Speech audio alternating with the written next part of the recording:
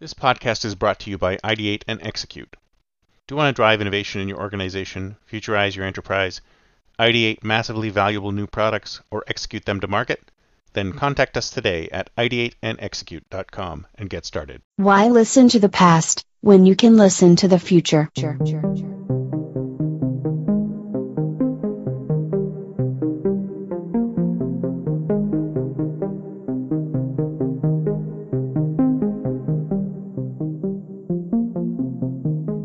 Welcome to the Think Future podcast, broadcasting from deep in the heart of Silicon Valley, California. We focus on innovation, startups, and the future, not necessarily those and not necessarily in that order. Here's your host.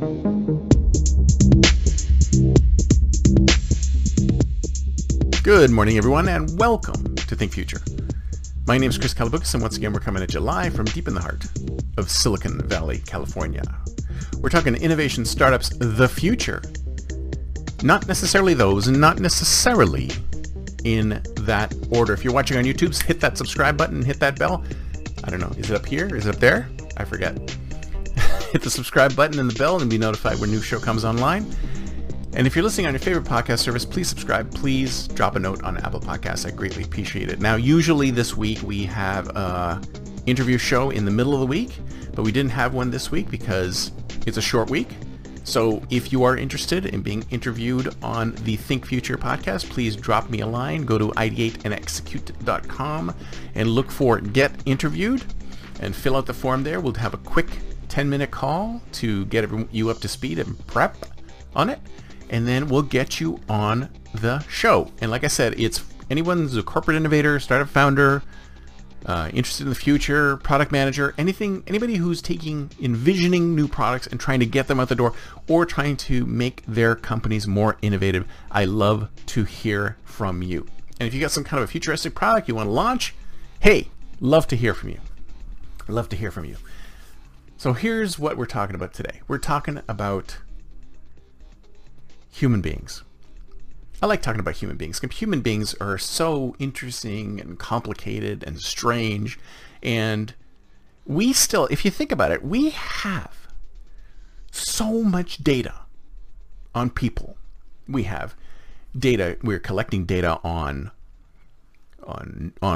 we're collecting data as people move around when they text their Google Maps. We collect data from people's putting content up on Facebook and Google and stuff like that. We have so much information on people in both explicit, so things that they've typed into search engines, say I'm looking for a car, I'm looking for a house, I'm looking for this, I'm looking for that, or implicit, they're surfing around and they're going to this place, that place. You can make all sorts of assumptions on what people want. We have so much data from every human individual out there who's on the internet, who uses the internet regularly and has accounts here and there. Say they have an Amazon account, say they have a Google account, say they have a Yahoo account, they have all these different accounts. We have so much data on human beings. We don't even need to run surveys anymore. We could just go out there and dredge up the data. We just do a little bit of data mining and boom. We have so much information on data. I'm sure that if somebody went out there and tried to do a full profile of me and what I like, what I do, they'd be able to find it really quickly. We have tons of data, and some of it's in private locations, and obviously not everybody can get to it, but there's tons of data around every single solitary human being that spends time on the internet. And if that's the case, then how come we still can't figure out what people want?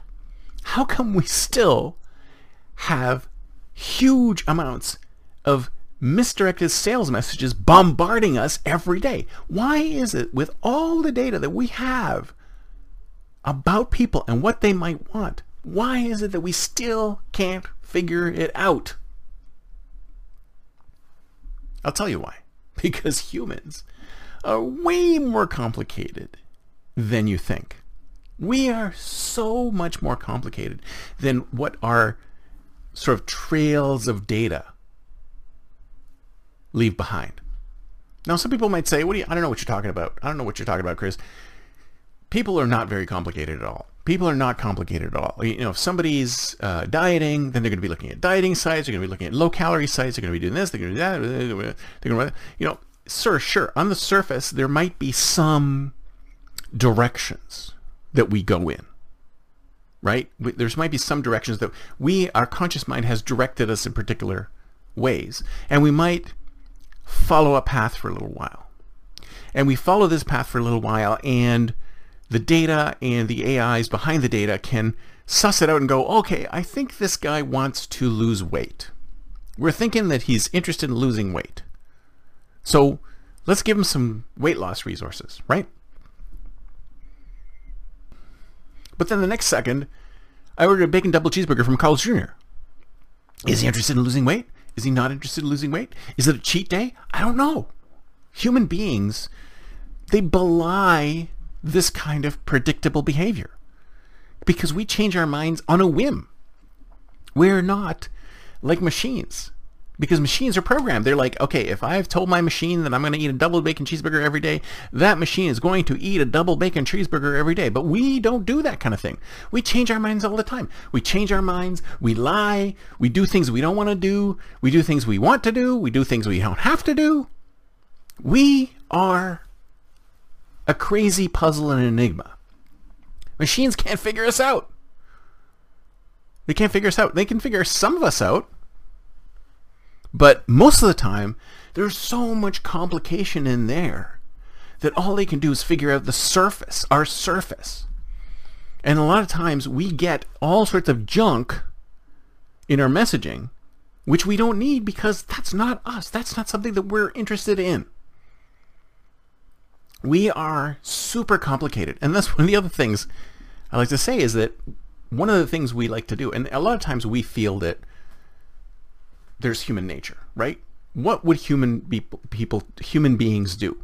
There's certain things that are common among human beings, right? They want to live a quiet life. They want to make money. They want to have families. They want to do all this stuff. But you know what? That's not necessarily so. That's not necessarily so. Human beings are so complicated that's why it's so difficult for us to figure them out. So, it's our nature to go against our nature. It's our nature to look at ourselves and go, I don't want to be like that anymore. It's our nature to change. It's our nature to do better. Well, at least I hope it's our nature to do better. I hope we haven't been teaching ourselves that our nature is to do worse. See, this is one of the reasons why I don't like dystopian futures. Because people look at dystopian futures and go, oh my God, that's horrible. That future is awful. I don't want that kind of future.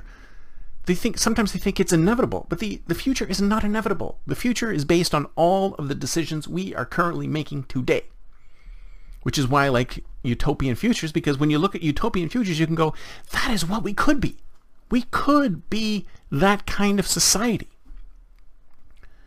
We have to work on changing our natures to become that kind of society. But the problem is that we are so averse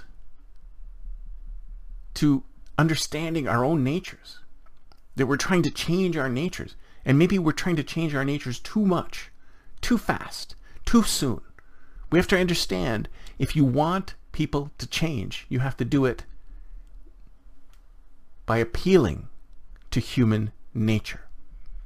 What is it about humans that's universal to all humans? Appeal to that and you will win. Humans are amazing, but they're also nuts. That's it for me for today. See you next time, and until then, don't forget to think future.